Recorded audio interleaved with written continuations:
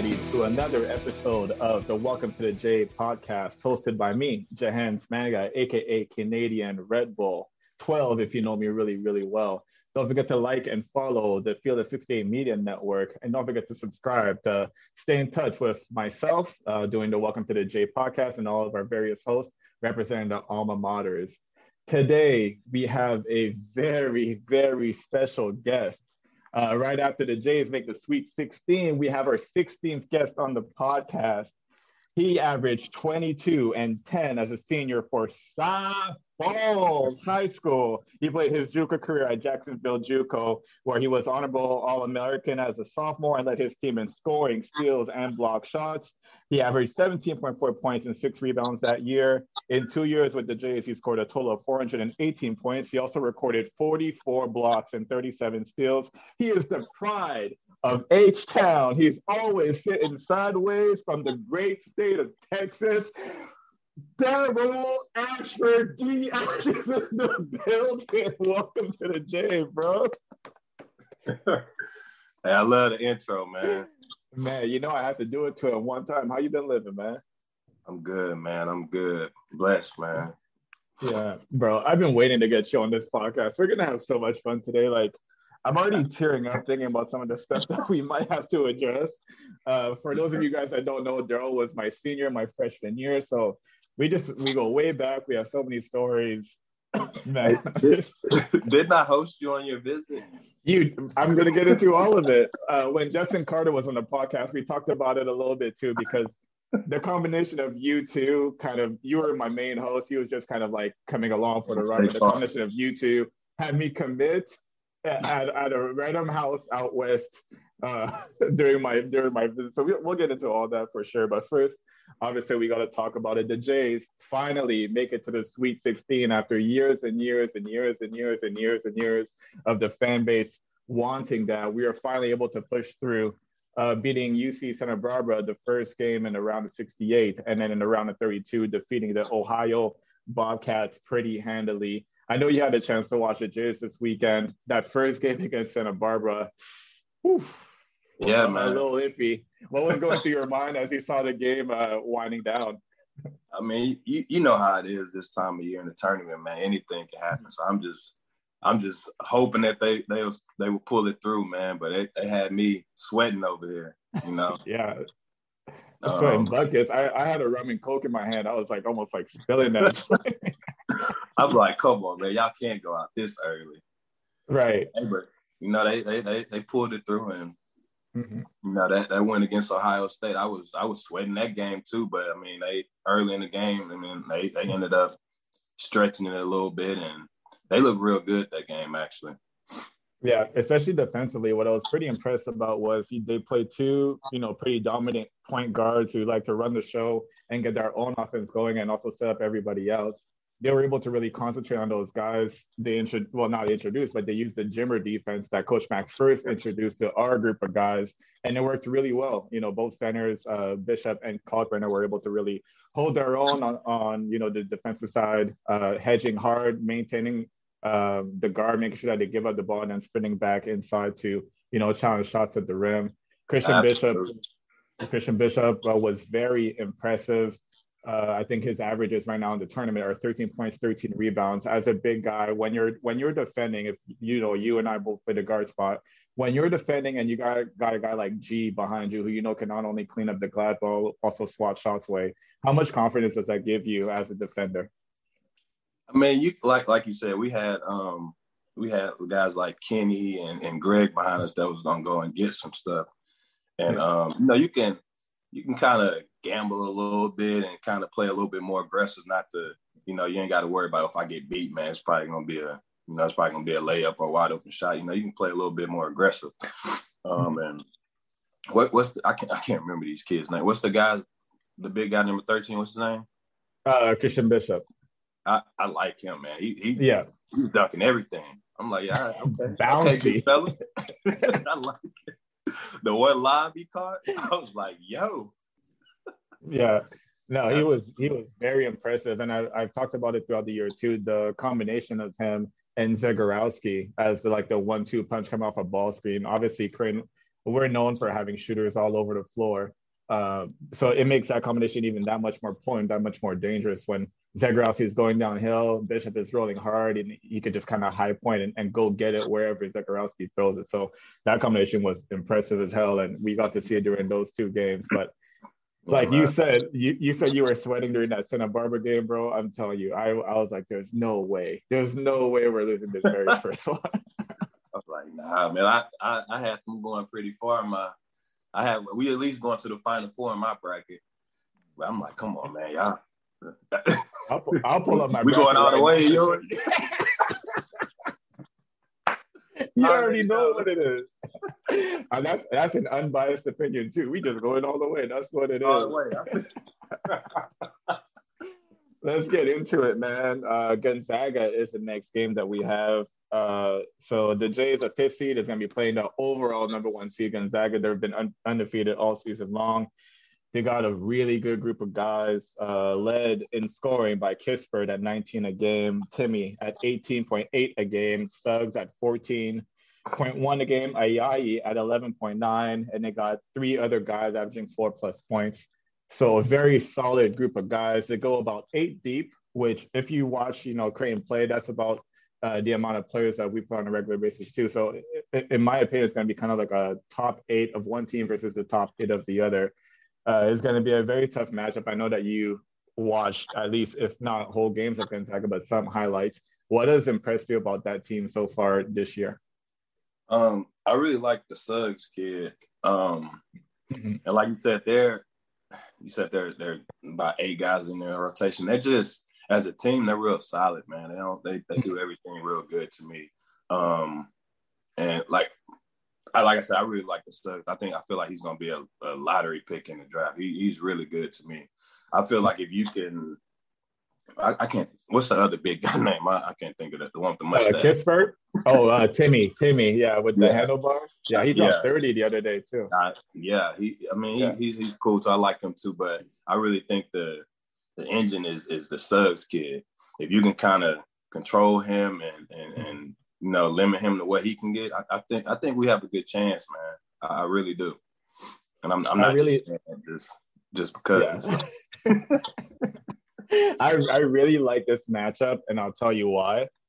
Coach Few and Coach McDermott, two of the best offensive mind in college basketball. I think if you kind of round up the top 5 offensive-minded coaches, those two's name are definitely going to be brought up in that conversation. So for me, that's one of the, obviously the players on the court, but the adjustments that the coaches are going to be doing, obviously they're going to go into the game with a game plan. They're going to have to make adjustments, I'm assuming, as the game winds on.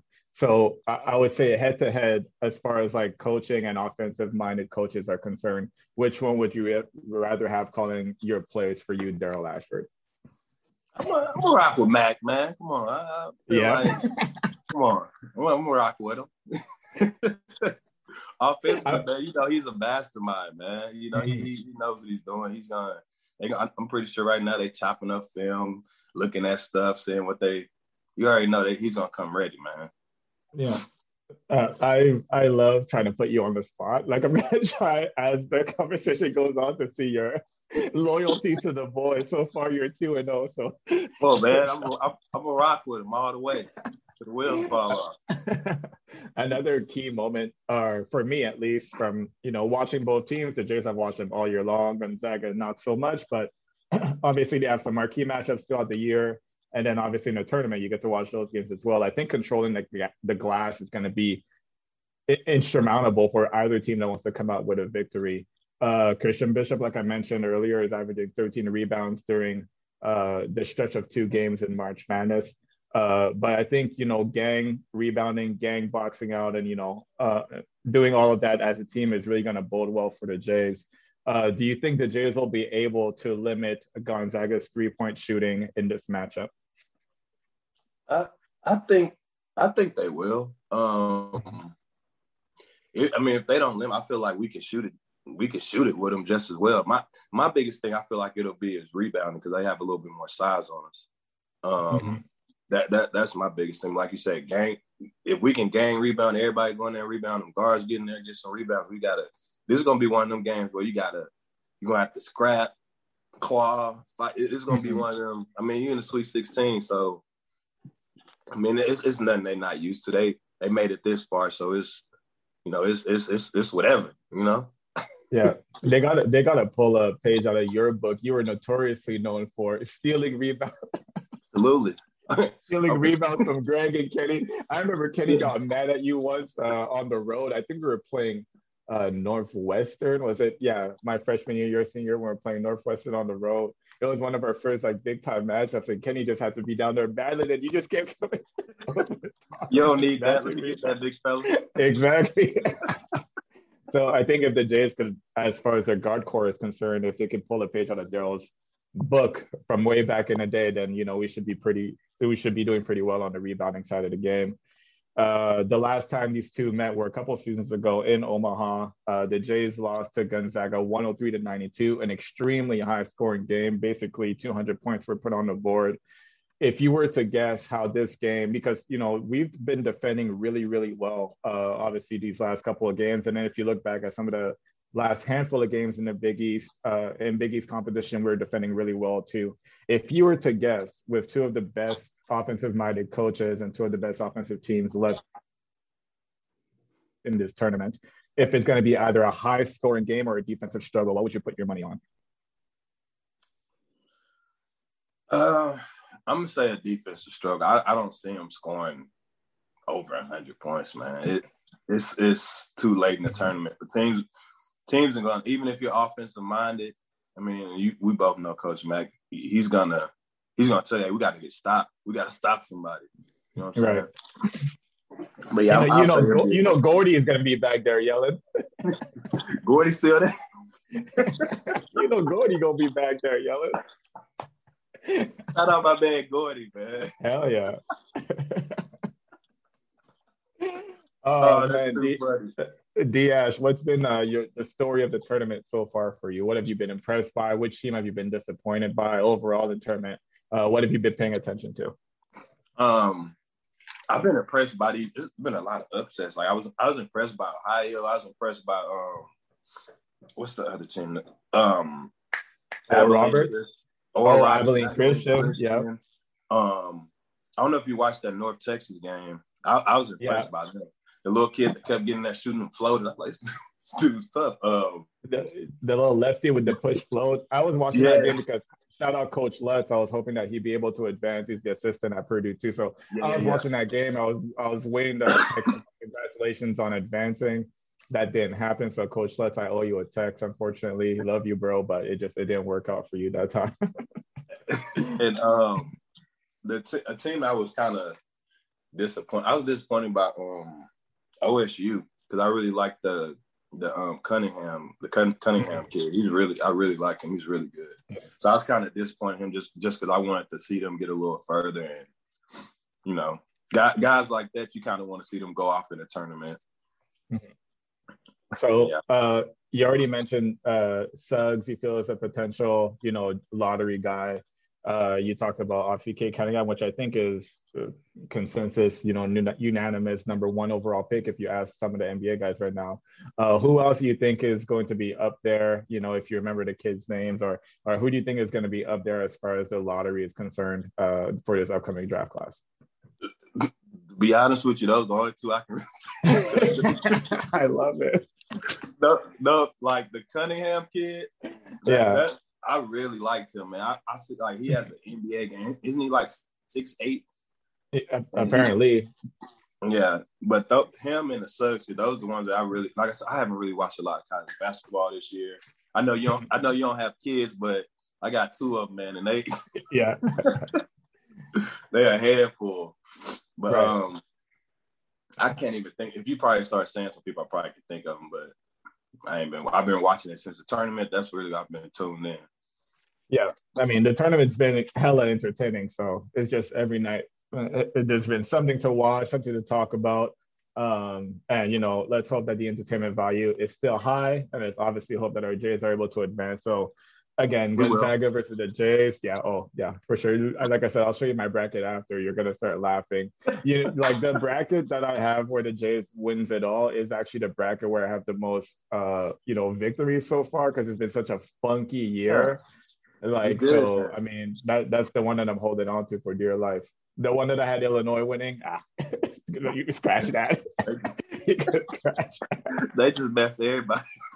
right, for real though. But hey, Loyola Chicago represented for the Missouri Valley. I know you and I both played in that. Shout out to D Rock for getting his first NCAA tournament win in the first four with Drake playing Wichita State of all teams. So yeah, I mean it's been an entertaining tournament so far, especially if you're a Jays fan.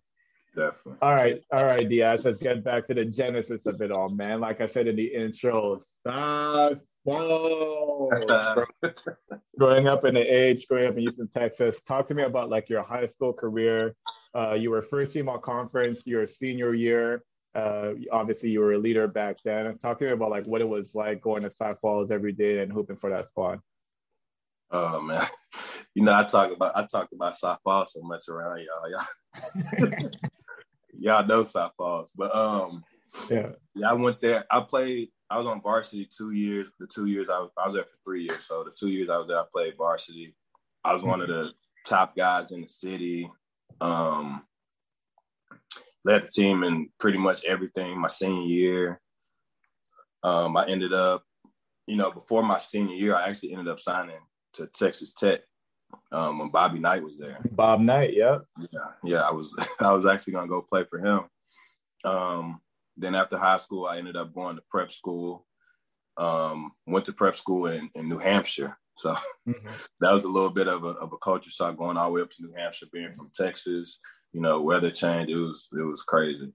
Did that for a year. I don't know if I ever told y'all this when I was in prep. Man, prep school, the competition level from prep school when I went to JUCO, I was like, this is easy. Because, right. prep school was everybody on my team was Division I talent. Everybody we played was Division I talent. It was crazy. So that actually helped me a lot. I grew up kind of quick going up there by myself and for that 1 year. Then I came back to Texas for junior college. Did that, went to Jacksonville Junior College in East Texas. When I tell you it was absolutely nothing in East Texas, it was nothing. So that really forced me to be in the gym and work on my craft. And, 2 years, Jacksonville. I was actually signed to Texas Tech 3 times. So I signed out of high school. I signed when I was at prep school. Then I signed again my freshman year at junior college. And then after that freshman year, I think Coach Knight, he ended up retiring. He retired. His son, Pat Knight, took over. And then we basically kind of just went our separate ways. And that's what led me to Creighton. I ended up – go ahead.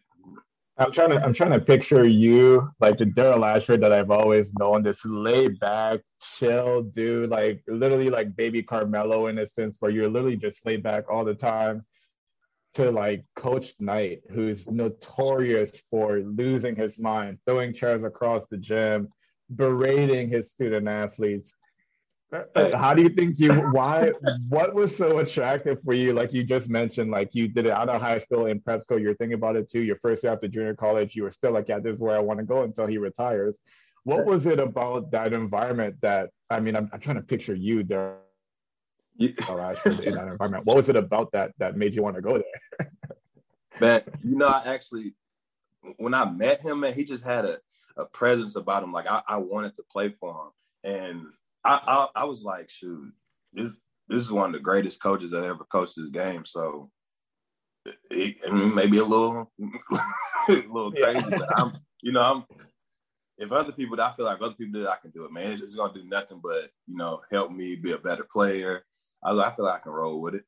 And the crazy thing is, my senior year, after I signed Texas, I was watching the game, and one of the kids put his head down and he punched him. And I'm watching this.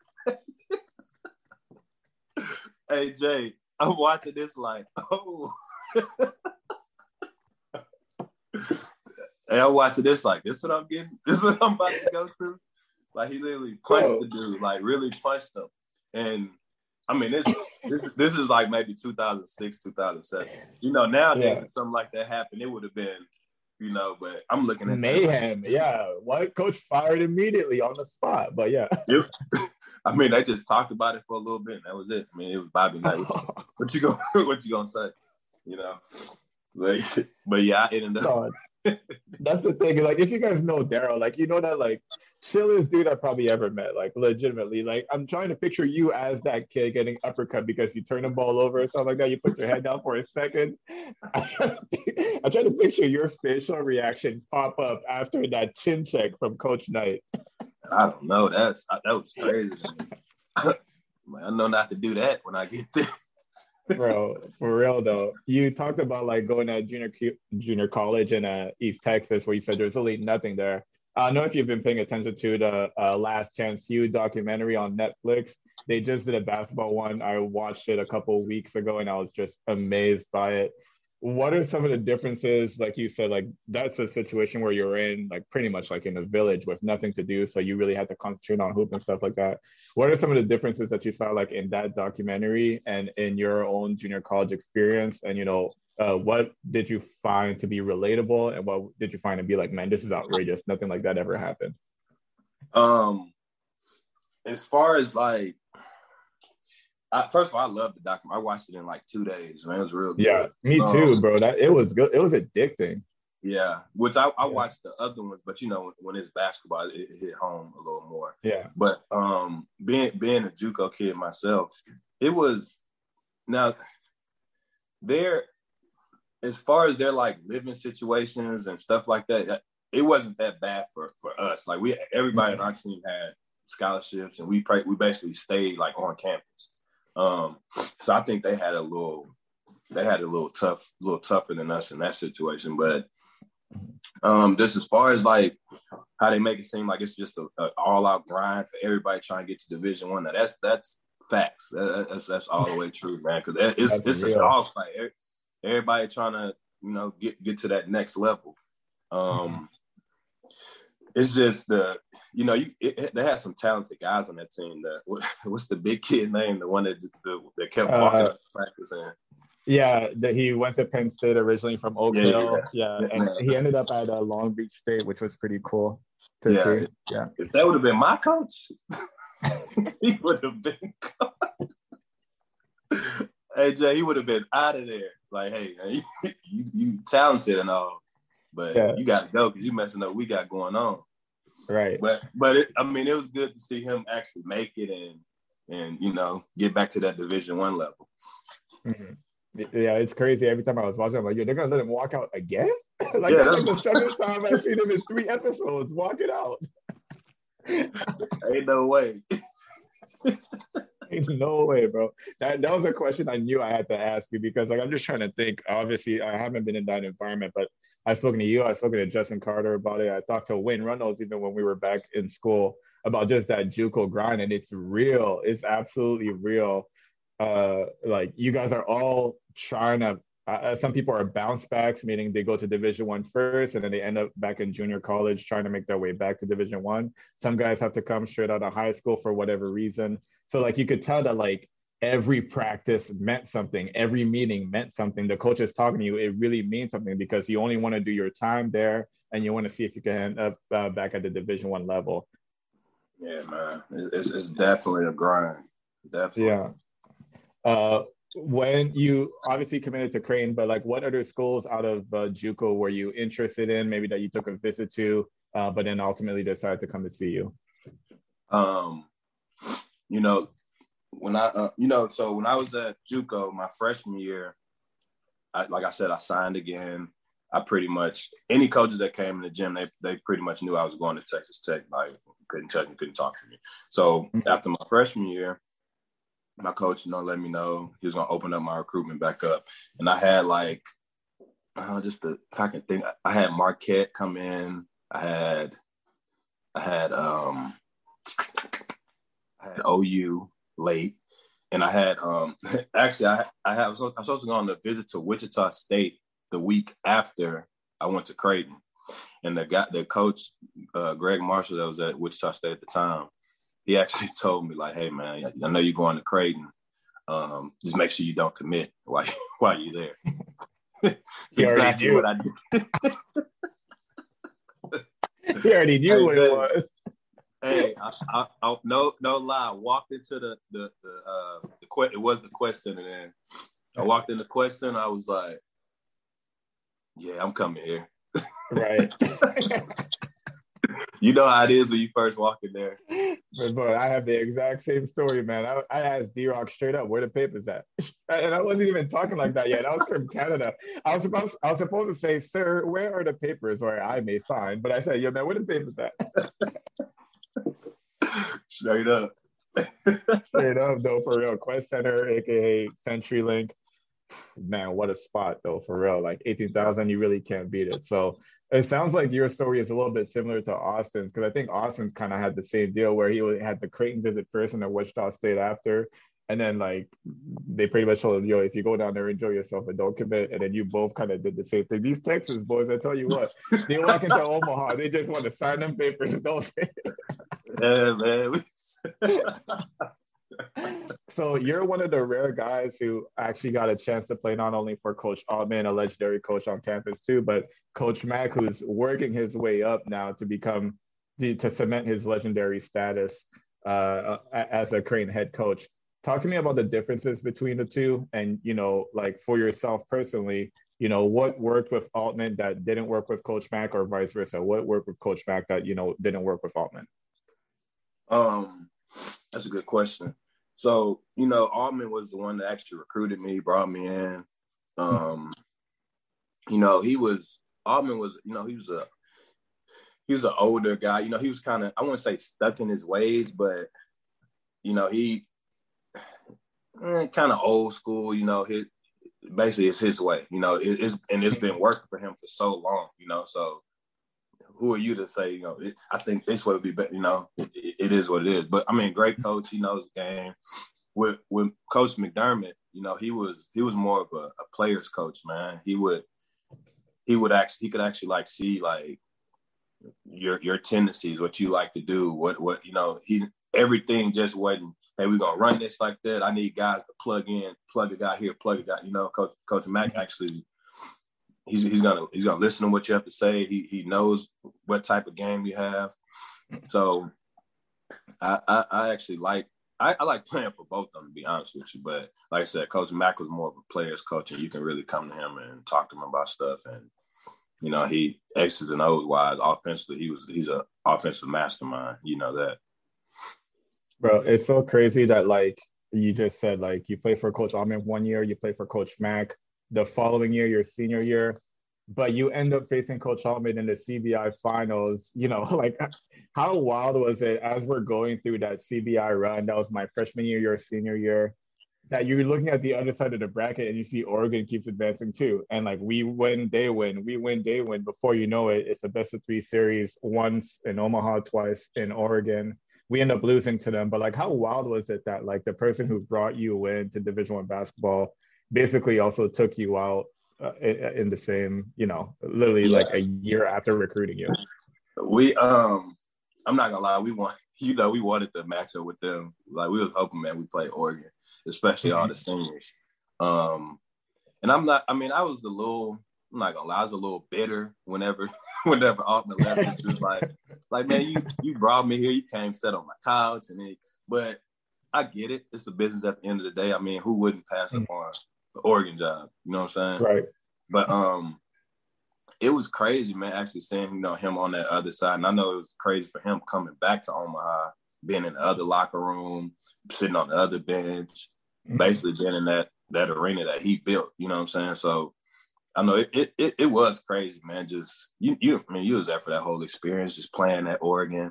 Mind you, we should have won that game. Antoine stepped on that line. That was I still think about that. Like that was nonsense. They didn't even have a half court line drawn yet at that point in that new arena. Hey, look, I'm gonna go back. I'm gonna take it back. Go ahead. You remember remember we played Iowa State, maybe like the second game of the year? Yep. It was like the fourth game, but it was the half court shot that shouldn't have counted. Is that the one you're talking about? Yep. Yes. Hey, I watched that. I don't know why. I was at work talking to somebody about it, and I watched that game. I watched the last part of it, and I was like, man, what? I was like, if we would have won that game, our your freshman year, our senior year would have been totally different. That's one of those games where we win that game, it just turns around the whole season. We start, you start stringing wins together. But yeah, I don't know why I thought about that, but I was like, that's another game that, we probably it goes into overtime and Daryl, believe me, every loss that we took, I have it saved in an area in my brain. And every once in a while, like, I could be at the grocery store or whatever, like picking out what I'm going to eat next. And all of a sudden, I'll just have like a flashback, like a jolt in my body and be like, damn, Wichita State did come out home and beat our ass like my sophomore year. Like, I'll just have like a thought like that, like out of nowhere. And like, it happens all the time. So trust me, like, those flashbacks, bro, like it never goes away. Yeah, man, I'm like, dang. But yeah. Yeah. No, that's crazy. Like, bro, do you know that you gave me like my biggest welcome to Division One like moment? Like I came online because of you as far as like, oh, like this is what it looks like. This is what Division One basketball is all about. So it was incoming freshman year for me. Obviously, it's the summertime. It was going into your senior year. So at that point back in the day, coaches weren't allowed to practice with us yet. They changed that rule a few years later after you had graduated. So it's just us, it's the players. We're allowed to lift with the strength and conditioning coach and do all the conditioning side, but then we have to go up to old gym on our own and organize our own pickup basketball, right? Right. So that it was the very first day of that. So the freshman class that year was myself, Will Artino, Doug McDermott, and shout out to Cody Ingle. He's the forgotten member of that freshman class. Cody, we love you, bro. Our guy forever. Shout out Cody. But so I'm bringing Cody up because Cody was a strong kid naturally, so he was lifting like way more than like me, Doug, and Will. Me, Doug, and Will were on our own rack. Cody had already graduated with the seniors, like he was already lifting with all that first day. But he lifted so much, and I had that same experience too. That we couldn't lift, like we couldn't shoot the ball. I couldn't bring the ball past my shoulders, let alone actually like attempt any sort of shot. So that was my first like, Jesus, like this is different. During one of the pickup games, you catch the ball like a little bit like mid block area. You turn and face on Caleb Korver. You drive baseline and you just tomahawk dunk it on the next guy. And I was just like, oh, young legs. Young legs. I was a freshman, so like I had next. I wasn't even on the court yet. I was just watching like the first game happen, and that's when I realized, yo, this is totally different. Like, level to this, man. What do you remember about like just that summer grind? You know, when the coaches weren't allowed to be up there yet, but it just had to be us basically holding each other accountable to get better every day. Man, it was a grind, man. I loved it, man. It was, like you said, no coaches there. It's just the fellas. That's where you build your brotherhood. That's where you become a family. I mean, you get in fights, arguments. I mean, that's where that work comes from. You know, when I came in my junior year, it was guys like Cavell, P. Allen. You had Chad Mill. Man, we had some Casey Harriman, Casey. Hey man, we had some nice pick. Justin Carter. We had some pickup games like almost come to blows, man, because them guys would compete so hard and don't nobody want to lose. You know, somebody score on me, I'm coming right back. You know, so it's a grind. It iron sharp as iron, man. I love it. You know. I love that time because it's like obviously like when the coaches are around, you have to play a certain way, right? You kind of have to fit the mold of what the coaches want you to do to some extent. Obviously, like the superstar players get to do whatever they want anyways, but like when the coaches aren't around is when you really start to get to know the guys like individual strengths because like there's no strings attached. Everybody thinks they're Kobe while they're up in the gym at that point in time. So like that's the part that right, exactly. I remember like the first time I defended Josh Jones, I was like, holy, like I'm not ready for this. He was hitting me with everything that he had. And I was just like, Josh, what do I do? Exactly. Meet off rip too, off tip off. I was like, damn, bro, let me ease my way into this. Another moment that like I was like, man, welcome to Division One to me was So I drove past Antoine. I thought I got fouled, and I called a foul. And this was the first time my foul call at a pickup game got vetoed. When you stepped It in, you're was like, me. hell no. Yeah, it was you. You're like, no, no, take it out of bounds. No, let's go the other way. You're like, not in the They get valley. that. That ain't a foul in the valley. And I remember thinking that, like, oh, I gotta really like, like it changed my whole mentality because again, like I wasn't used to that environment, and I was a freshman coming in from Canada. Like there's just so many things had to get used to. Obviously, the physical nature of play was one of those things. I got like a little ticky tack foul. I thought I could get away with it. You were like, nah, bro, this is going the other way. Hey man. Hey, but stuff like that. That's what you. I mean, I'm sure you take that on to the. You took that on to the other freshmen coming in. Like, hey man, we're not gonna get them calls in the. We on the road at Wichita State. They're not calling that. Right. Yeah, they don't. They don't even hear that. It's funny that you bring that up because I switched the words around as soon as we moved to the Big East. I hadn't even played a game in the Big East yet, but I was telling our incoming freshman, "Nah, boy, not in the Big East. That's not a foul." During pickup games. Hey, did you play the game yet? I was just as green as they were, but they didn't know it. I could call it out at that point. I was a senior. I was going to use that privilege. Absolutely. Yo, so you already kind of mentioned earlier about you being my host on my visit. So, like, to recap the story, basically, Daryl's my host. We have a great time. Instead of, taking me out to the bars or whatever, we end up just going chilling. At the time, Jessica Carter's girlfriend, now wife, we end up going to her house. And like after seeing everything and the hospitality that I got, I literally committed right there on that kitchen table. Another thing that I do remember about my visit though is our first ever 2K battle. Do you remember that? I was about to say, I know you're gonna bring up 2K, man.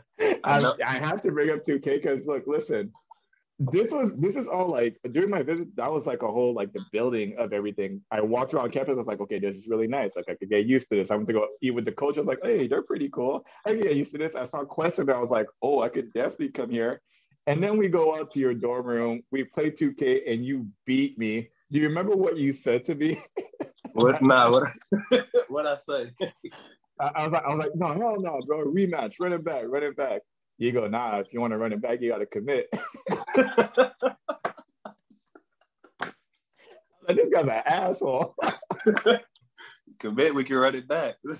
Bro, so that was also a big reason why, not a big reason, but like it was one of the reasons why I decided to commit.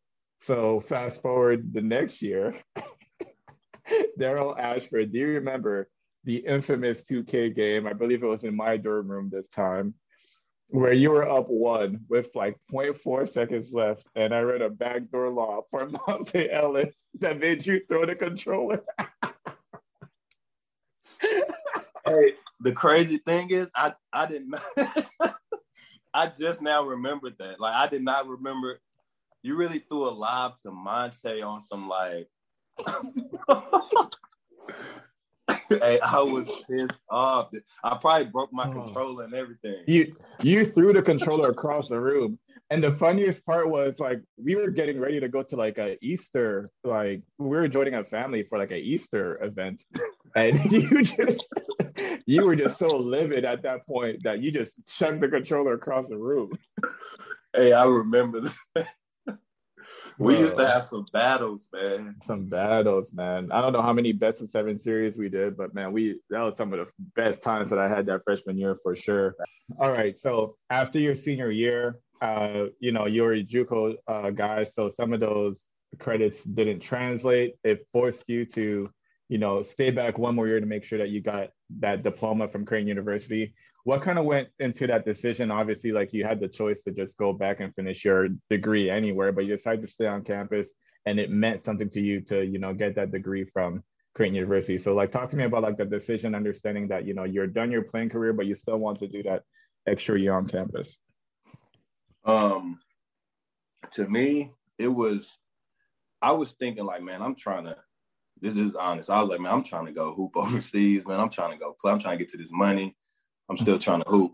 But really what kept me You know, like, man, you might as well just stay. You already there. Was my dad, number one, and then sitting down and talking to Coach McDermott. And like I said, they both kind of said the same thing. Like, hey, man, you already here. You right there. You know, a lot of times guys will say they come back and they don't. You know, so that was my thing. I'm like, man, you right. I'm here. It's another year. And then I messed with y'all so tough. So it was like I'm with my boys. I'm Right. at every game. I'm you know, it's the same thing. I'm just not playing. You know, so that was the main thing, man. Just my mom and my dad and Coach Mack basically telling me like, hey, man, you might as well. And now that I sit back and look at it, I'm glad I did it, man. It's one of the best decisions I've made, really. Right. It's so crazy because like I was already looking up to you my freshman year because you were my senior. But when you say back that extra year, like you legitimately like were able to look at the game from a different perspective and like really help me out. You know, the times that I was struggling, you pull me to the side, like, hey, listen up, young fella. And Nice you to tell get me, on you. yeah, exactly. You tell me exactly like the stuff that you saw. And it's such a unique perspective. I talk about it all the time. You can hear from the coaches 1,000 times. Like I had guys like you, I had guys like Grant Gibbs who were able to pull me to the side and just kind of show me things from a different lens that obviously like helped me out a lot in my playing career. So, bro, always appreciative of you for that, man, because you really helped a young kid out, especially like in the moments of despair. Let's put it down. Hey, man, us seniors, you know, me, Wayne, Caleb, Casey, and Kenny, you know, we was that first group with Coach Matt. And, you know, I tell people this all the time, you know, whenever me and Wayne, who else was in that class? I think Ethan. Yeah. Whenever we came in there, my junior year, Wayne junior year, and Ethan's freshman year, it was that team that we came on, that team was kind of like divided, man. They wasn't really just close like how y'all, like say how y'all were y'all senior year, you and Doug senior year. They wasn't just close like that. And I felt like, you know, us being seniors, even though you can look back and see like me, you know, me went like I'm not gonna say we can contribute, but we definitely contribute. But we didn't play just heavy minutes like that, just, you know, but man, we was together as a team. Like, you know, it was times in practice where we would all be pissed off at the coaches, like, man, we you know, we Right. us, you know what I'm saying? The brother, we together, man. You know, and y'all carried that on to sophomore, junior, senior year, you know what I'm saying? And when I look at this Creighton team now, I feel like this team kind of has that same makeup to where they actually they like each other. You know what I'm saying? Right. And everything they going through with all that stuff with Coach Mack and all this, the Black Lives Matter, like they've been COVID, all this stuff, they've really been going through a lot. And that's why I feel like they're gonna make it. That's why. Exactly. No, for real though. I agree wholeheartedly with what you're saying because like that connection off the court, like it only helps on the court because you realize like for you and I, when you used to get on me, I understood it's not personal. Like this is my brother. He's taught me exactly what he thinks I need to do to help the team win. And I think this current team has a lot of that too. I'm glad that you mentioned all the stuff that happened with like obviously the past summer that we just had with COVID hitting, with the stuff that Coach Mack said, having to go through all of that, losing in a Big East championship the way that they did, the Big East tournament championship the way that they did, and bouncing back and beating two tough teams to make it to the Sweet 16 for the first time in current history. All of that really stems from that cohesiveness that they have off the floor. Absolutely.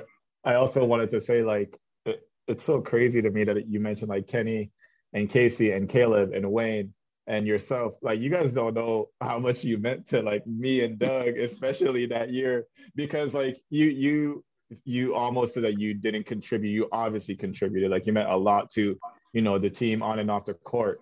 But like to take that role, like accept the fact that look, I know it's my last year. I know I want to go out with a bang, but the coaching staff sees it in this lens that we have to take it in this direction. Therefore, I need to accept this role. I know it wasn't easy for you to come off the bench. Talk to me about like that conversation that you had with Coach Mack, and then like you having to man up and be like, all right, like if this is the way that you see things are going, not only am I going to accept that, but I'm also going to just keep pushing these guys to be the best version of themselves that they can be. Yeah. With that, it's crazy because me and Coach Mack, we actually sat down and had a conversation. Like whenever, I was starting and, we actually sat down and had that conversation about, hey, I think, I think he started, that matter of fact, that was when Greg became eligible to play. So he started G, he started Kenny and Doug. And he was like, he basically called me in like, hey man, we're gonna bring you off the bench, this and that. And man, I'm all about the team. I'm trying to win because I'm looking at the bigger picture. Like, hey, we win, everybody eat. So right. I told him I was cool with it, this and that. And like I said, I'm looking at it like, hey, I know Coach Matt, he didn't bring none of us seniors in. So basically, you inherited us. You got to work with what you got. It ain't like he just kicked us to the curb, like y'all ain't playing no more, Right. Excuse me, but like I said, man, I felt like it's something he had to do, kind of to groom his younger guys, to groom you, groom Doug, Ethan, like basically to groom y'all guys into where he needs y'all to be going forward. And shit, it was a good move. Y'all made the tournament the next 3 years? Yeah, the next 3 years, baby, straight. I mean, it's no hard feelings. I feel like it is what it is, man. When you part of the team, you gotta. That's the role that we was given. I was given. That was the role I was given. So I stepped in and took it.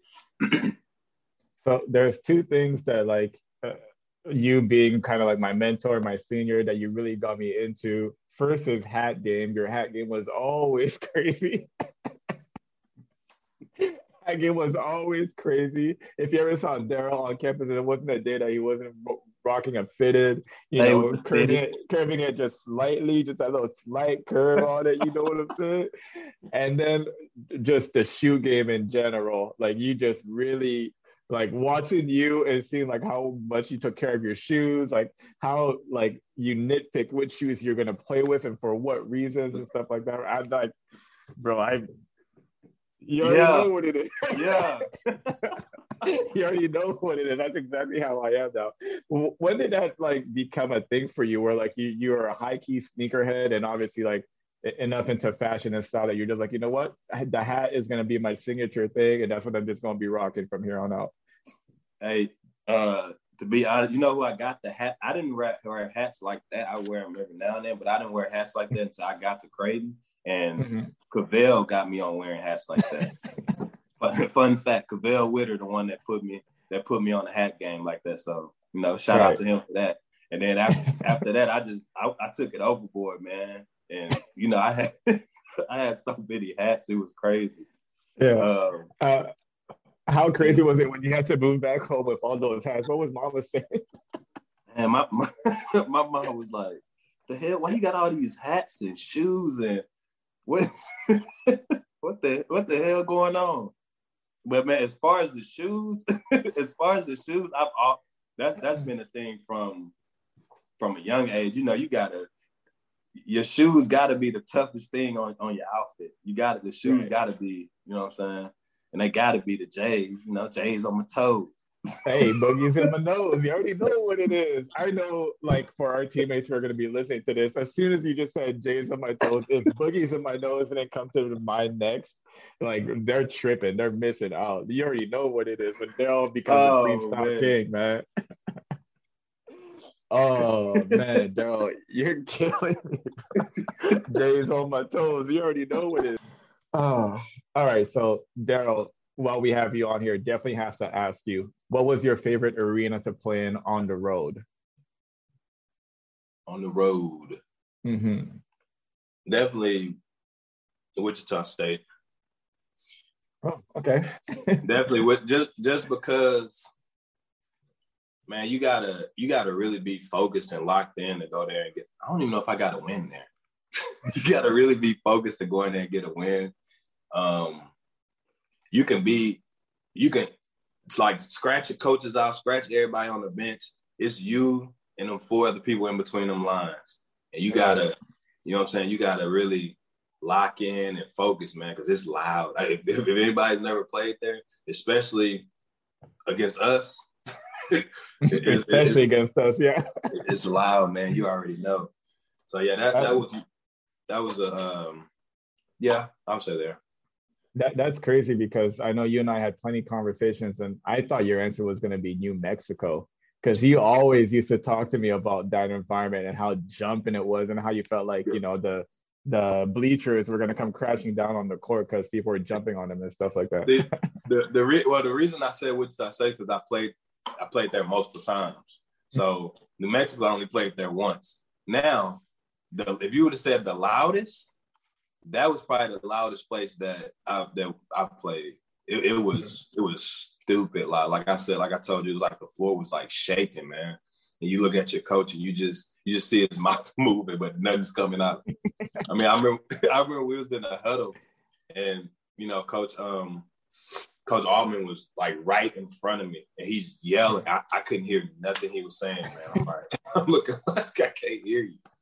So yeah, it's crazy because like San Diego State for me was that same thing. If you said like the loudest place, it was San Diego State.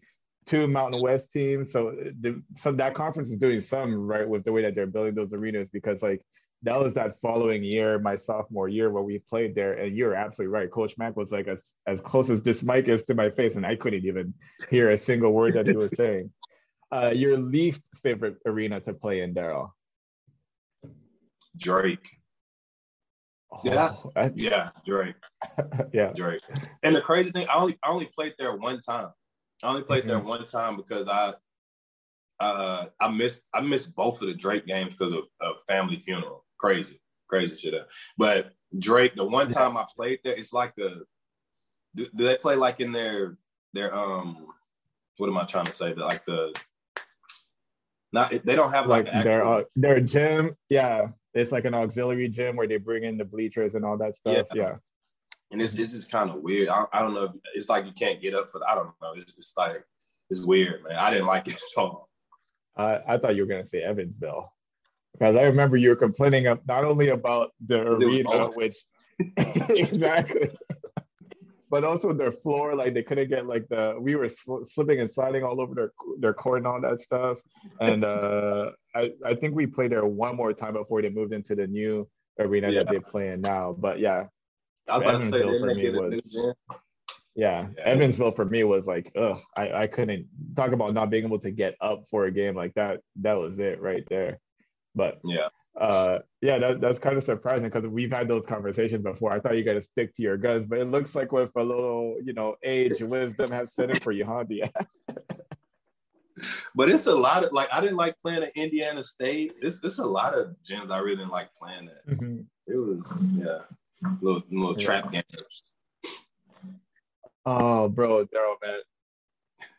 I could be talking to you all night, but we have to wrap it up at some point. I think, the people who are listening to this 16th guest on the Welcome to the J podcast, I think they're growing tired of hearing you and I just laugh every other second. So we're definitely going to wrap it up. But I appreciate you, bro, taking time out to talk to me today, to step into the J with me one more time. You already know what it is. Diaz is a Welcome to the J legend already.